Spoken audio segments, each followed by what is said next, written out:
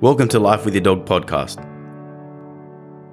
Our focus is educating dog owners, enthusiasts, and dog trainers about ideas on how to train, manage, live, and thrive with our dogs. To teach dogs to live in our society while our dogs teach us how to live in the now. I'm your host, Panos Anagnostou. And I'm your co-host, Luke Badman. Thank you for joining us, and we hope you enjoy the show.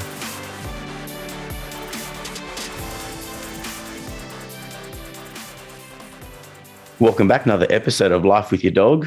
Today, we have a special guest, our first international guest, Sarai. Welcome on the show. Thank you guys so much for having me. I'm really excited to be here. Thanks for coming on.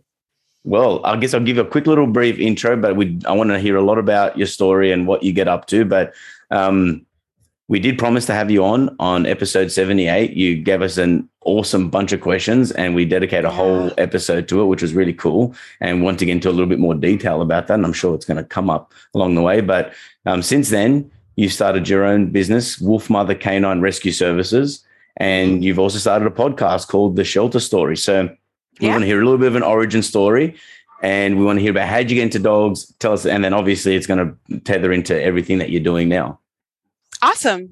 So I've been working with dogs in different respects for over 17 years, everything from small mom and pop pet shops to daycares. I was a grooming manager at one point, and I started getting into training. So I started doing that privately, and it really piqued my interest when I started studying animal behavior at the University of California, Davis.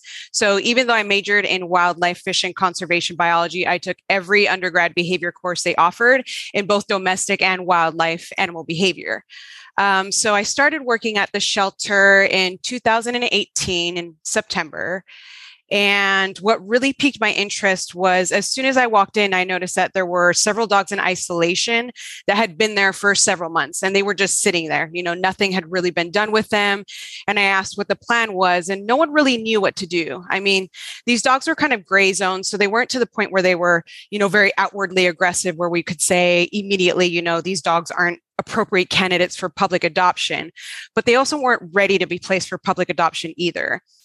So our shelter was really small. It was in Napa County, and we don't have dedicated departments. So, we didn't have people focusing on medicine or behavior or adoptions. Everyone kind of did everything. So I did take it upon myself during the small minutes I could squeeze in every day to work with these dogs one-on-one. And some dogs, it took several months, but we did get them to the point where they could be adopted. And for me, there was nothing like that in the world. And I saw that there was a huge need for that. And there's, a lot of shortcomings and limitations that these shelters face. And unfortunately, a lot of these facilities are placed in the position that Napa County wasn't as well, where you have a very small staff, they're open intake. So you're constantly getting these dogs in, whether they come in as strays or owner surrenders. So we each kind of do what we can and use our own specialties. So we did have a staff member who she worked at a vet office. So she was like our medical go-to. There's other people that specialize in cats and small animals. So each person kind of picked their niche, which I thought was awesome. And mine was dog behavior. So from there, I worked there for several years. And then last year, part of it, to be honest, was that I did get a little bit burnt out, but I wanted to expand my reach and help more shelters. And I knew I couldn't really do that, continue in that same position. So I did quit my job and immediately started my own business with the idea of creating programs that shelters can use, training volunteers and staff in a way that we can use everyday interactions to work with these dogs, and also figure out, what are the issues that we're facing post-adoption and how can we start working with that while they're at the shelter with us, while I could focus one-on-one on rehabilitating and working on behavior modification with the more challenging dogs that I was used to working on while I was there at the shelter. So then Wolfmother Canine Rescue Services was started, and we're just shy of a year old. So it's just me. I'm a one-woman show.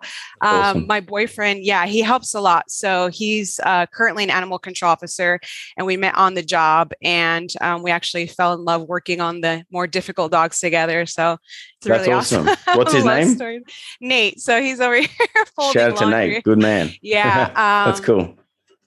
It was such a surreal experience getting to work one-on-one with these dogs. And honestly, it changes your life. And especially like the soul dogs that really stick out to you. And there's one story, if I could share later on, of Whiskey Foxtrot, who I actually had to euthanize myself. So it was a dog that I worked with one-on-one for about 6 months, and I was able to handle him. But again, with these shortcomings with staff and timing and resources, no other staff member could really work with him to that capacity. I mean, I used my lunch breaks to work with him, my breaks.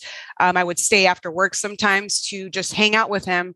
But we got to the point where we did have to call an independent behaviorist to assess him, which unfortunately he was deemed a euthanasia candidate.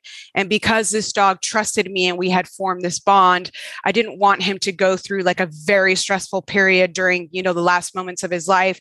So I actually volunteered to euthanize him myself, which was by far like the hardest thing I've ever had to do in this industry. Wow. And that changed my whole outlook on this. And I never want to go through that again. I never want, I do feel if we had the resources and someone specifically dedicated to working with these dogs, it could have been a different outcome. So that for me just completely changed my mission and my vision for these dogs. And especially now, California is going in the direction of no kills. So what are we going to do with these dogs? We can't just let them sit here and rot in their kennels. Like, we have to do something with them. So when you say going in the direction of no kill, like, is the government going to mandate that, or how does that work? So right now it's up to local ordinances. So cities and counties can vote on these individually. So it's not decided by the state at all, or on a national level either. But it looks like more and more people are pushing for no kill status. And the problem is, though, that differs depending on the county, too. So for Napa County, no kill means we have to have a 90% or above live release rate, period. That includes all behavioral and medical cases as well. LA County, so Los Angeles, just passed a similar ordinance, but they can discount their medical or behavioral cases. So they're running into issues where shelter supervisors and managers are just deeming dogs behavioral cases to euthanize them, and those aren't counted towards that 10% euthanasia rate. So there's no standard for this at all, but more and more people are pushing for their shelters to have at least a 90% or above live release rate in general. And is there a plan for the dog, as you said before, the dogs that we think need to be behaviorally euthanized? Is there a plan that is going ahead with these dogs? No, and you bring up an excellent point, because that is the problem that we're running into, is that these ordinances are underfunded or unfunded completely. So we pass these requirements that these shelters have to meet, but we're not giving them additional resources. We're not giving them extra money, more staff, more training, more space to hold these dogs. So, now they're overflowing. Almost every shelter in California, at least, is at capacity or exceeding capacity. We're seeing that issue a lot in the South as well. Texas, Mississippi, Florida, they're all struggling with this problem. And we pass these mandates without the support to fully give these animals and the staff the support and care that they need. Where do the mandates come from? Like you said, it's coming from the councils or the local propositions. So people, if you can gather enough signatures for a law, then it can go on a ballot and people vote for it that way. Right. And it was send the dogs, like you said, to them. They don't get the resources, right? Like they put the ordinances on them and then they just dump this rule on them, but then they don't give them any. The flip side is they're not actually helping. Like they're just like, oh, now you have to obey this rule. Yeah. But they're not actually supporting them. Yeah, it's very short-sighted, and that's the problem, that these shelters are funded by taxpayer dollars. So it would require that the citizens or that community pay a little bit more in taxes, but they're not including that in the ordinance. So these shelters are struggling right now. So 2 questions that are kind of together. What would be the most typical behaviors that you saw in your experience working at the shelter and still now? And then also, what's the percentage of behavior, like that dogs that are aggressive and that aren't deemed to be rehomed? How many of them are in the shelter that you've been working at? So the one that I worked at, I'd say the biggest issues were reactivity was a really bad one, really bad cage presence as well. And it's something I feel could be easily worked with counter conditioning. Again, it just takes time, but there's simple techniques that we can teach volunteers and staff members to use. Even the public, you can turn it into hey, help us train our dogs, hang little treat buckets outside of their kennels and just have people counter condition by tossing treats. We're seeing a lot of animal aggression too, I feel, is a problem that's popping up a lot. some animals, honestly, we couldn't even safely get in the kennel and handle the dogs. And we would test with tester hands, or I bought these really nice gloves that I use now, but just they're not designed, even the facility, for us to even be able to test them or evaluate them in a manner that's, I feel, honestly portrays what they're really like. And that's the problem, is a lot of these dogs come in okay, but they start deteriorating quickly. So within the matter of weeks or even a couple of months, they start losing weight. They start popping up with issues that we didn't see before. And we can't expect anything, less in that kind of environment. Of course, you're surrounded, it's chaotic, it's stressful. But the animals also that I see would be deemed unadoptable, if we had the staff and resources, I would say a very small percent, less than 5, maybe 2 or 3. But realistically, if we look at, there's sometimes 2 staff members for 200 or more dogs, we can't work with them, and we can't let them rot in there either. So we have to expand that number. It's just a horrible reality that they're placed in that position, but that's where they're at. We have to be realistic and pragmatic about it. Exactly. And so I was speaking to a friend, she works at a shelter too, and I heard something about New South Wales banning shelter killings. So she sent me this thing that was from one of our news outlets. So I'll read it quickly. Pounds across New South Wales will be banned from convenience kills of cats and dogs that are in their care. They have come under scrutiny for euthanizing animals as if it was cheaper than finding the furry friends a forever home. One council's in the state's north shot 15 dogs and puppies. It's obviously very emotional. I'm not sure the last points, but at the top is what you were saying. So it's easier to put a dog down. We could probably even get a government grant for it rather than keeping him on and trying to find him a home. So they're trying to stop that, or are we trying to stop all dogs from being behavioral euthanized, full stop? Because I think both are a little bit different. Yeah, absolutely. And did they make that distinction when they're pushing for that in that article? Did they say it all? They just call it convenience killing, but what does that that really was not mean? an article, and I'm very ill researched right now, so I have not done any real research. Sorry. I won't put you on the spot. What's convenient and what's not, right? But exactly. Because I put it this way, so a lot of the pounds in New South Wales, if a dog isn't microchipped, it's 7 days until the council owns that animal, and 14 days if the dog is microchipped. And what was happening is that a lot of shelters, day 8 of those dogs, boom, the dogs are done. They were euthanized straight away. So then they were trying to keep numbers down because of that. And I think that's obviously heaps cruel. And then the other extreme is we'll keep every single dog possible because no one should be being euthanized. But yeah. And then obviously other questions will come up from that. But is that a clear distinction that's happening in California as well? And so yes and no. On one side, it does have to, depending on the county and the shelter that has this specific ordinance, for some, an independent party has to deem the dog unadoptable for either reason. So it can't be a staff member. So you take that power completely out of that shelter, which for some people is good. It can be difficult though. Depending on who's doing the assessment, right? Yes. And sometimes for our medical animals, we couldn't get a hold of a vet. So we had one emergency vet treating 3 counties, very large counties. And, they had a wait time of 4 hours for emergencies at some point. So us not being able to make that call when an animal is clearly suffering, it's been hit by a car, it's dying in our arms, but we can't do anything about it because that power was taken out of our hands. Oh, wow. That's when I feel it gets a little muddy. Yeah, totally. In other cases, there's no check marks where, say, if a dog is dog aggressive or has a history of killing livestock, that's not necessarily an automatic euthanasia. It depends on the degree, the history of the animal, the behavior that we're seeing there. So say we see something where a dog has killed, livestock before, but it may be able to be managed in the right household with the right people. So it's not really as black and white as people think it is.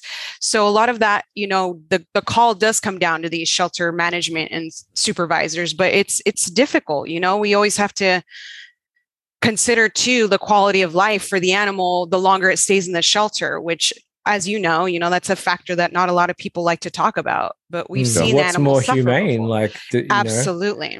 Who decides that? It's not an easy choice. It's not. And I mean, I assessed a dog a couple of weeks ago at the shelter that I had assessed before I quit. He hadn't been really let out of his kennel at all. This dog had lost 30 pounds. I mean, he was just skin and bones.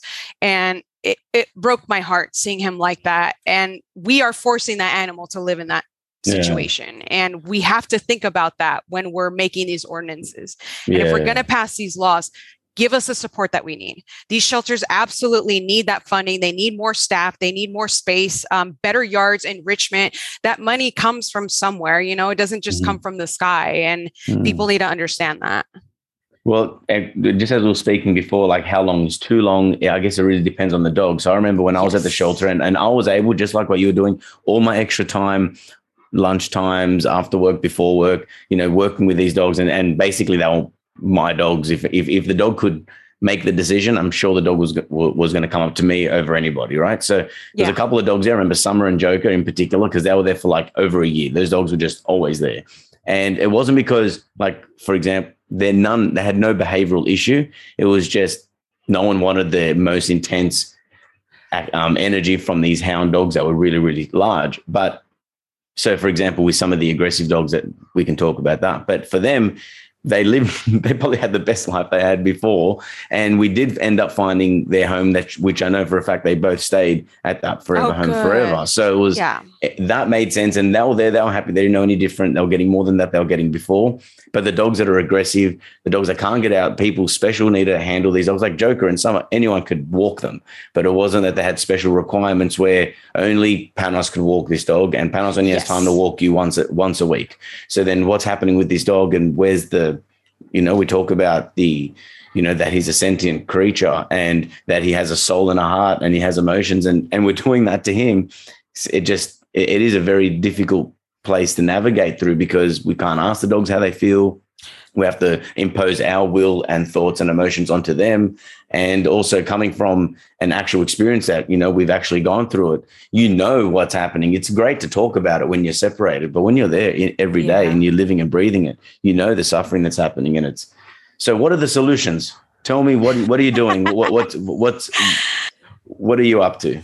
All right. So one of my biggest focuses right now is training volunteers. So I think volunteers are an excellent untapped workforce and resource for these shelters, but we really have to hone in that focus and work on things that will not only get these dogs adopted and out of the shelter, but keep these adoptions successful and permanent. So keep these dogs in their homes. So I asked myself, you know, what are things we could start doing at the shelter that addresses both things? So I designed, you know, basic training techniques that the volunteers can work on, including basic obedience, recall, place work. I want them to start working on crate conditioning. I want them to start working on muzzle conditioning. Reactivity, you know, that's huge for all these dogs. So we're planning, once this whole COVID thing calms down a little bit, on doing pack walks with the dogs. So we can work multiple dogs at once, address these issues slowly, teach them leash handling, defensive handling, what to do when a dog fight breaks out. Also strengthen meet and greet. So a lot of these volunteers can help us place these dogs. What questions should they be asking? What information should they be getting from potential adopters? So we can help match the best dog for their particular lifestyle or experience.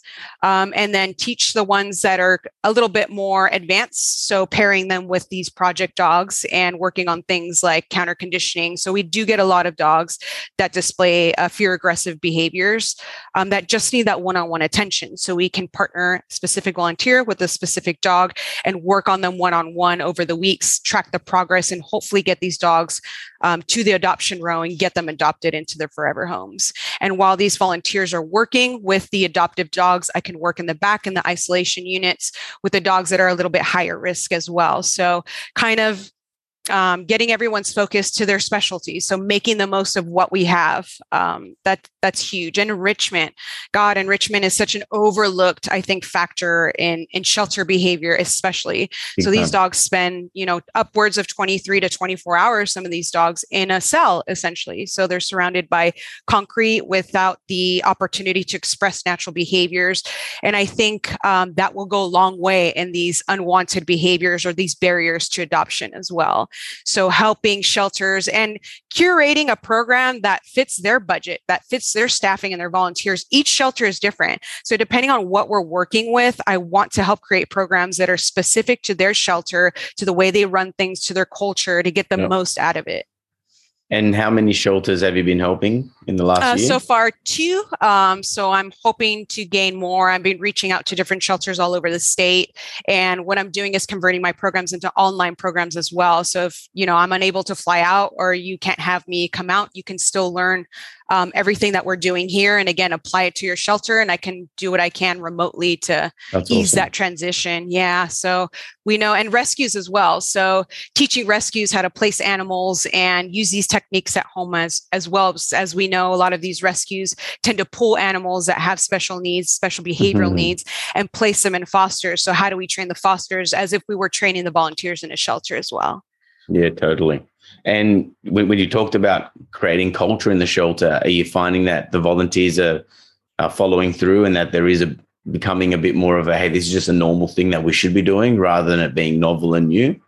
Yeah, so they're really on board, which I'm excited. Nice. And yeah, it was a bit of a struggle at first. So in the past, there has been that culture of staff versus volunteers. And, it was separate sectors. Each one had their own personal experience with how they viewed the shelter, depending on how they worked with the dogs. So at my shelter before, it was that they just came in and strictly walked dogs. They didn't really do a lot of laundry or dishes or training. We did have some volunteers that started Dogs Play for Life, so running play groups, which we found was very, very helpful as well. So we're hoping to get that started again. Everything kind of got suspended over COVID, and we actually haven't reopened our volunteer program yet. So we're just working with existing volunteers now, but I'm hoping to recruit a lot of new people. But they're so game. We want to build new enrichment yards. I'd love to build agility equipment as well. So they're really open to it, and I'm finding that's more and more the case as people start to realize, hey, we can't do things, business as usual just isn't going to work now, especially with the shelters full and the intake numbers we're getting. We just got to change it. So I'm glad that they're having an open mind about it. More people getting dogs since COVID in LA or California? Yeah, a lot. The numbers are a bit weird so I actually did an episode on this on my own podcast, and it can be a bit misleading. So adoptions were actually lower the year before COVID than the year before. So more people adopted dogs the year before than when we had COVID. But again, shelters were closed and people, they also weren't accepting as many animals. So now we're seeing what looks like a boom in surrenders when we're actually going back to normal numbers. Yeah, exactly. So when you actually, people are assuming that people are giving up these adopters are giving up their COVID dogs, but that's not really the case. We're just now accepting those owner surrenders that we weren't accepting before when we were closed. Yeah, true. And with the dogs that are coming in, do you feel that more of them are strays or people are surrendering them? But what's the culture like? Definitely still more strays. So I know that a lot of shelters are still continuing to throttle their owner surrenders, and we're really only taking dogs that we feel, wouldn't have a chance otherwise, or the family is just in a position where they really just can't. But because they're still picking up a ton of strays, they're trying to focus their spacing and their staffing and resources for those animals. We have to remember that most government shelters, their primary goal is animal control. So that's their primary function. So if we find animals roaming the streets, those are the priority over owner surrenders. And the shift now is trying to mitigate that before they even come in. So if we have people calling the shelter wanting to surrender their animals, we do direct them to different websites, different organizations where they can privately rehome their animals. And honestly, I feel, and most of us do, that they can do a far better job than we ever can. They know their dogs. So they have a history with their animals. And again, the behavior that we see at the shelter isn't necessarily how they're going to be in the home. 100%. So, and they can vet the people, they have the resources and time usually to do it. They just aren't aware of these programs, so it's our job as county shelters and city, we're a community resource to point these people in the right direction. Yeah, for sure. Are you seeing more staffy or staffy type dogs in your shelters? Unfortunately, a lot of shepherds right now. We do see some bully breeds, but I'll show you guys a video. It's heartbreaking. I mean, all the rows are full of shepherds and Malinois. Interesting. Yeah, and Malinois. and that's the problem. There's that new movie that just came out too. We won't advertise it. We're expecting to see an influx, and that usually happens when we see a film come out. We're hoping, right? And that's, everyone's going to want that cool bitey dog, that cool military or police dog, completely unaware of what they require as a breed. And we really have to dispel this whole idea of it's all in how you raise them, right? Because it's not. Genetics and breed play such a huge role, in the temperament drive of a dog. And that's something we absolutely have to acknowledge. And unfortunately, shepherds do not do well in a shelter. No, they do not. And, when they don't get that exercise and that enrichment and that one-on-one time, they just deteriorate so quickly. So those are the dogs I feel the shelters I work with are struggling with the most right now. Yeah, for sure.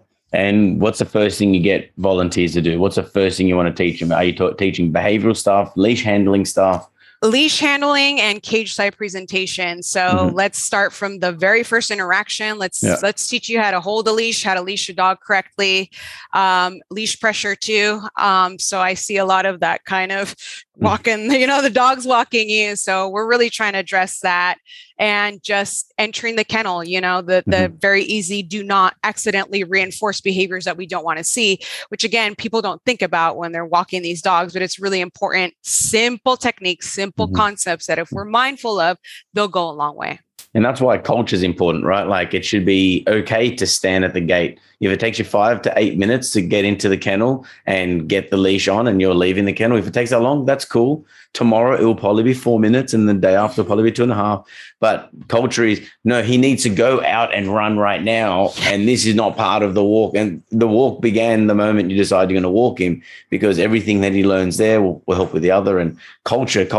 But do you feel that, like, are you getting more elderly type, older people or younger people as volunteers at the shelters? Definitely. They got more time on their hands. They do, and they're more consistent. They stay there. Yeah. Yes. Yeah. Absolutely. They're very consistent and very reliable. So even on holidays. Why would a young person be there? They're there for in between jobs or between, like, they finish studying for a bit. They're going to volunteer and help out, but you can't volunteer forever when you're 25. You got other things to do. I guess you could, but most people don't.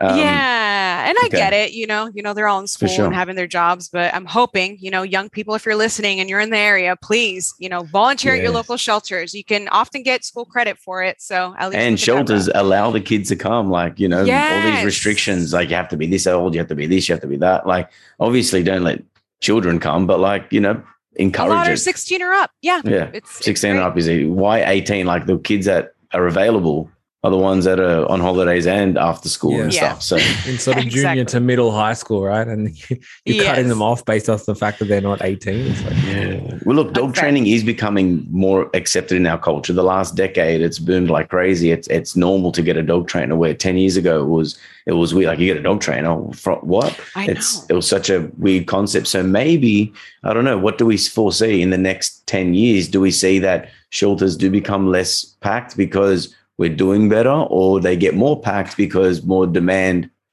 and dog training only became more of a demand because people were getting more dogs? Like, which one is it? Or is it both? I hope, and the trend that I feel that we will see is a decrease as a result of training becoming more acceptable. Yeah, I think so. So doing my own research as well, I found that upwards of 80% of owner surrenders in particular, dogs had received no training at all. So they were the typical dogs that were intact, lived primarily outdoors, had received no training, and had never seen a veterinarian. So if we start attacking these big factors that make the biggest impact in, whether or not they end up in a shelter, I think it's going to really, really reduce intake numbers and help the load that these shelters are feeling as well. So I'm hoping people are addressing it. They're becoming more comfortable using muzzles and different techniques. I really hope, though, that this whole force-free versus balanced circus does not affect these dogs, and we really just focus on what's best for them rather than imposing our emotions and our lifestyle into and forcing these dogs, to ultimately pay the price for it. What we've seen in the most recent history, that emotions and politics usually come together, right? So I know. I think we're going to have some dramas. Can hope. Exactly. It's already started. Politicians are often just like they want the votes. Well, that, and then they just want the noise to go away, right? So if a small minority of very noisy people make a lot of trouble, and the politician can make that go away by bringing in a certain, but it's a motive too, so it gets you more a certain popular piece of equipment, then they'll do it typically. That's true. Well, how about you say most of these dogs, live outside and blah, blah, blah, no training, but also haven't seen a vet? Are we talking that like lower socioeconomic areas are producing more stray dogs? And are these people going to afford or even want to do training? Again, not to be discriminative or anything like that, but would you find that that's a trend, or it's happening even with middle class people as well? I do see it happening in the middle class, but I definitely feel that the lower socioeconomic sections or sectors feel that pressure a lot more. And that's what a lot of these shelters are focusing on, is getting the funding to offer the support, either low cost veterinary services. And they're talking about forming veterinary co-ops. So different veterinarians coming together to offer these lower cost services to people who need it. And we already see these movements with like spay and neuter.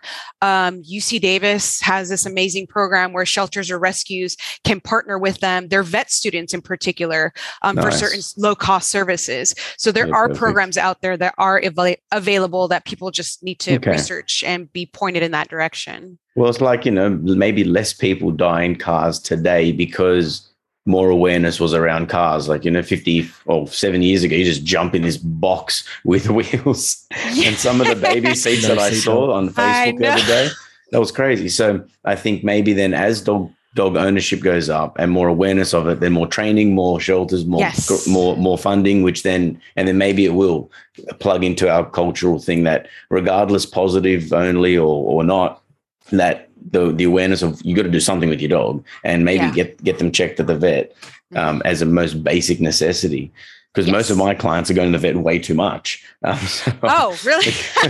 See, that's really interesting. Oh my God, he's got diarrhea. We got to go right now. It's like, you got to chill out and just relax. Their heart's in the right place, though. 100%. But you can see the dynamic that people that, and people that care, people that are listening care, and most of the people listening aren't in the position to be the people that we're generally talking about. But hopefully this can motivate the people like us that are on the forefront with the foot soldiers going, hey, we need to make more of this a normal thing. And for so long, not to boast, but I'd volunteer once every Thursday at the shelter and try to help and do all of that stuff. And if every professional did that, imagine that's enough. That's enough to kind of at least, absolutely, know that, a marker, what's a marker? Marker training. Exactly. What's the critical period? Oh, there's a puppy in the shelter. Maybe you should take him for a walk.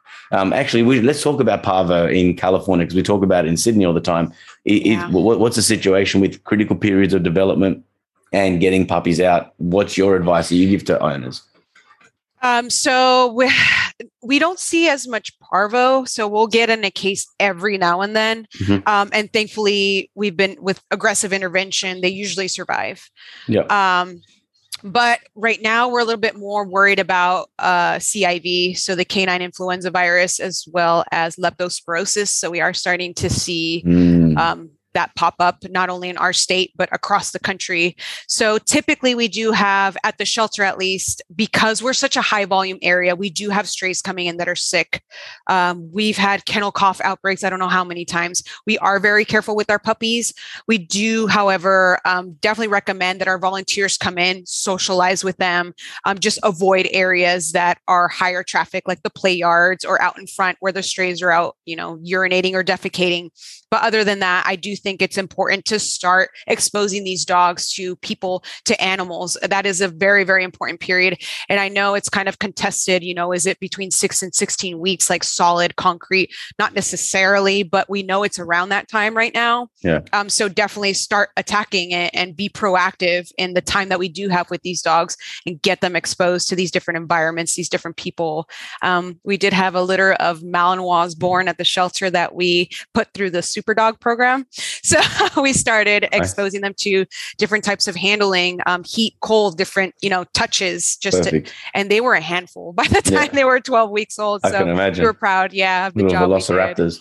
Oh my gosh. What if it was like your neighbor just got a puppy, and is it normal or something that you would advise being in LA or in California anywhere to say, oh, your puppy's fresh, start getting him out, going for walks and seeing the world? Is that something that you could advise as a professional in your state? Because in Sydney, I would certainly tell people to do that. Yes. So I just, again, tell them to avoid places like dog parks where they aren't vetted and you don't know where, where the disease is coming from and there's a higher risk for it. But absolutely, I think that is a part where we're seeing people were a little bit too careful. They didn't expose these dogs enough, or probably leading a lot of these dogs to the shelter. Yes, absolutely. Yeah, right. Sure. We could have been proactive in that early stage. Or some people are overdoing it. So they're doing, the 100 dogs or 100 people in 100 days, but they're not exactly positive interactions. Exactly. They're not reading the dog's behavior and how they're taking that all in. So they're pushing it too much. So definitely, I do recommend that people start socializing their dogs as soon as they get them, especially when they're puppies, but definitely, take it slow and be patient and just do it in a controlled manner that's most effective for the particular dog that you have. Totally. Good answer. And random question, not random, but why do you love dogs? What is it about dogs that make you love them so much and to dedicate all your work, all your time and energy? You've been working with dogs for like almost 20 years. Like how did all that kind of start? I'm going to get a little personal now. So I've dealt with my own trauma and my own struggles. So I was actually diagnosed with PTSD when I was 18 years old. I am a survivor of sexual assault. And that was a very big period in my life where I had to be rehabilitated. But there was a lot of turmoil and a lot of chaos. And I struggled with panic attacks for a long, long time. And one thing I had to learn was how to be mindful and how to ground myself and my emotions. And nothing could help me do that the way it happened when I was working with a dog, especially working one-on-one with a dog in settings such as a shelter where you're not held compliant or liable to anyone else, but just you and that dog. And I learned a lot with my own journey in that it can be painful and it can be uncomfortable, growing and getting yourself out of that hole when there's nothing around you but darkness. And dogs taught me so much in resilience in, hey, your life is bad, but I'm still going to try to make the best of it. And we've had dogs come in that were blind and deaf, and just their exuberance for life and their attitude, you could never tell, and amen to that. Oh my God, I want to take that infectious, energy. Isn't it? Yeah. It absolutely is. And they are healing, and they've healed me. We've grown together. We've learned together. And I do think it's helped me bond with these dogs and understand them on a different level. And that was such an integral part of my healing journey and becoming the person I am now that I couldn't see doing anything else. And I love doing this. I love working with dogs more than anything else. I actually studied, video game art and design for a while. I studied business for a while, journalism. I was doing journalism, but I always came back to animals. And I think just our relationship, evolutionary relationship alone with dogs is so special. Yeah, it's in our DNA, I believe it. They bring out the best of in us. I absolutely think that. Yeah. You have dogs? So not right now. Unfortunately, we lost Hammy last year. So he was, he was honestly the best dog. He was the best helper dog, very dog and people neutral. So if there was fearful dogs that just needed to learn to be around a dog that would totally ignore them, Hammy was it. But unfortunately, he came down with a case of HGE, idiopathic. We never found out what it was, but we lost him within 24 hours. He just started hemorrhaging internally, and it was very rough. But he was about 13 years old, so he lived a long life. And we do feel that we're going to get another one soon, or, in the future. It's just going to be hard to find the right one. And we'll know when we see him, but we've got our eyes out. No, that's beautiful. Yeah. Wow. We've covered a lot of ground. We can go really deep on a few things, but I think I'm going to wrap it up here. Unless, Luke, did you have any other questions? I just wanted to thank you for coming on. Like, I think the rescue community does a lot of work out of the spotlight, and that doesn't always get like probably the attention that deserves. You know what I mean? True. Like there's a lot of heartbreak and a lot of really difficult situations that are going on every day of the week. And, you know, even like Panos has worked in, you know, shelters and, you know, been around when dogs were euthanized and stuff like that. And it's like, it's very, I've never been there to experience that, but I've been there when my dog was euthanized, and I can't imagine doing that on a daily basis or a weekly basis. Like it's very confronting.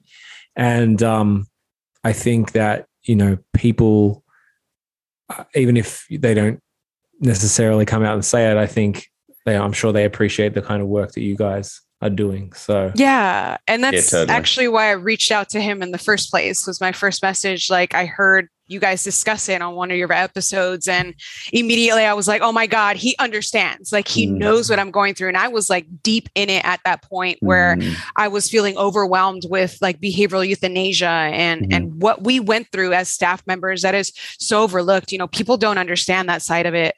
And it takes such a huge physical and emotional toll on you. And you carry that suffering and that guilt with you. And I think it's important that we reach out. We first off, talk about these issues. You know, we can't be afraid to talk about it, and also help support each other. So through networking and just helping each other out as much as we can for the sake of these dogs. That's why we're all here. And sharing the same, like that's why the podcast, it could be the only problem with the podcast, you got to like actually listen to it. And if you're not driving around and have time to listen, like I don't know how people listen to so many different podcasts and audiobooks and the rest of it. So while you're doing dishes or like sweeping, there's time. That is definitely true. And I'm one of those, but I know a lot of people aren't. And it can be hard to receive. And, you know, most of the best things happen in most podcasts right at the end. We were talking about the most raw stuff. But, you know, and I think I shared this story before where this lady came into the shelter, started crying, you know, and I'm like, can I help you? What's going on? She goes, she just came there to cry. It's so sad. It's so sad. I'm like, this is an amazing place, because without this place, these dogs will be on the streets, probably like hunting your cat. And also you know, like we rehome and help and house so many more dogs than we are killing them. But people only focus on killing them and not about finding them a place that they can go. And you don't have to, and as well, if you've listened all this far, you don't have to feel bad about not getting a dog from the shelter just because, you know, we say it's a noble thing, it's a good thing to do, but then people feel guilty. Oh my God, I feel so bad. I bought a puppy from a breeder. I don't think that's a problem either. So I think we should put that out there. It is absolutely a problem here, but we're really trying to change that mindset. Everyone is very adopt, don't shop, but the dogs that are ending up in the shelters, it's a matter of care for these people and a matter of resources. So regardless of where the dog comes from, if we provide these people with the means to take care of their dogs properly, they're not going to end up there in the first place. Exactly. And also, you know, what was the point? It doesn't matter. We'll probably get you on again next time and have a chat. I'm mumbling my words and it's 8 p.m. It's bloody 1 o'clock in the morning there for you. So I don't know if we mentioned that at the start. We were talking about it before I hit record, but like it's 8 p.m. It's Monday night in Sydney. It's 1 a.m. in California. So we did not force her to do that time. I suggested the time and what did you say? I said, let's do it. I'll go for it. I'm eating dinner at this time anyway. There you go. So, mate, it's like, this is the only time you have available. Hey, one last actual question, because I've got it written here and it has to be asked. Why Wolf Mother? Tell me Wolf Mother. So I love the idea of a balance between structure and love. So you can't have too much of one or the other. So I do picture like that matriarch in the family, right? That is stern, but is very loving as well. So providing what these animals need, despite my own emotion behind the issue, just very loving. But again, discipline goes a long way as well. That is awesome. That's really amazing. I love that. Thank you. Hey, isn't it as well? Or tomorrow for us very soon will be 22022022. 2222. Yeah. So talking about duality and, you know, the wolf and the mother, I think that was pretty appropriate. Oh, that's beautiful. Yeah. Everyone buy a lotto ticket. There you go. We'll do tomorrow. Tell everyone where they can find you and where they can drop you a message to share some love for all the work that you do. Beautiful. So my website is www.wolfmotherk9, that's the letter K, number 9.com. You can also follow me on Instagram. So I post a lot of videos there as well. It's just at wolfmotherk9. Again, wolfmother, letter K, number 9. And please share your stories with me. I'm here not only as a resource, but as support as well. So if people just need to talk or vent, I love connecting with everyone. If you've got questions, if you've got concerns or suggestions as well, I'm open to it all. So please reach out. And I appreciate you guys giving me this platform to be able to talk about my message and my mission and my vision for these shelters, especially moving forward into the future.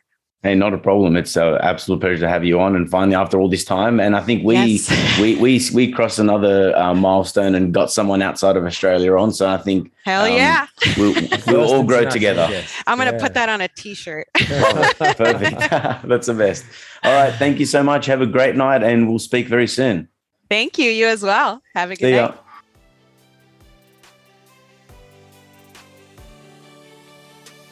Thank you for listening to another episode of Life with Your Dog.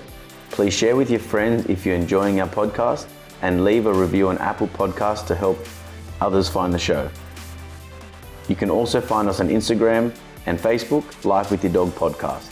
My name's Panos, and to keep up with my dog training adventures, tips and techniques, you can find me on Instagram at np_dog_training, my website npdogtraining.com, or my YouTube channel, Nooches Pooches. Thanks for listening, guys. My name's Luke. If you'd like to find out more about my dog training services, you can find me at www.kizuna, that's KIZUNA, canine.com.au. I'm also on Instagram at Kizuna Canine Training. Thanks again, and we'll see you next time.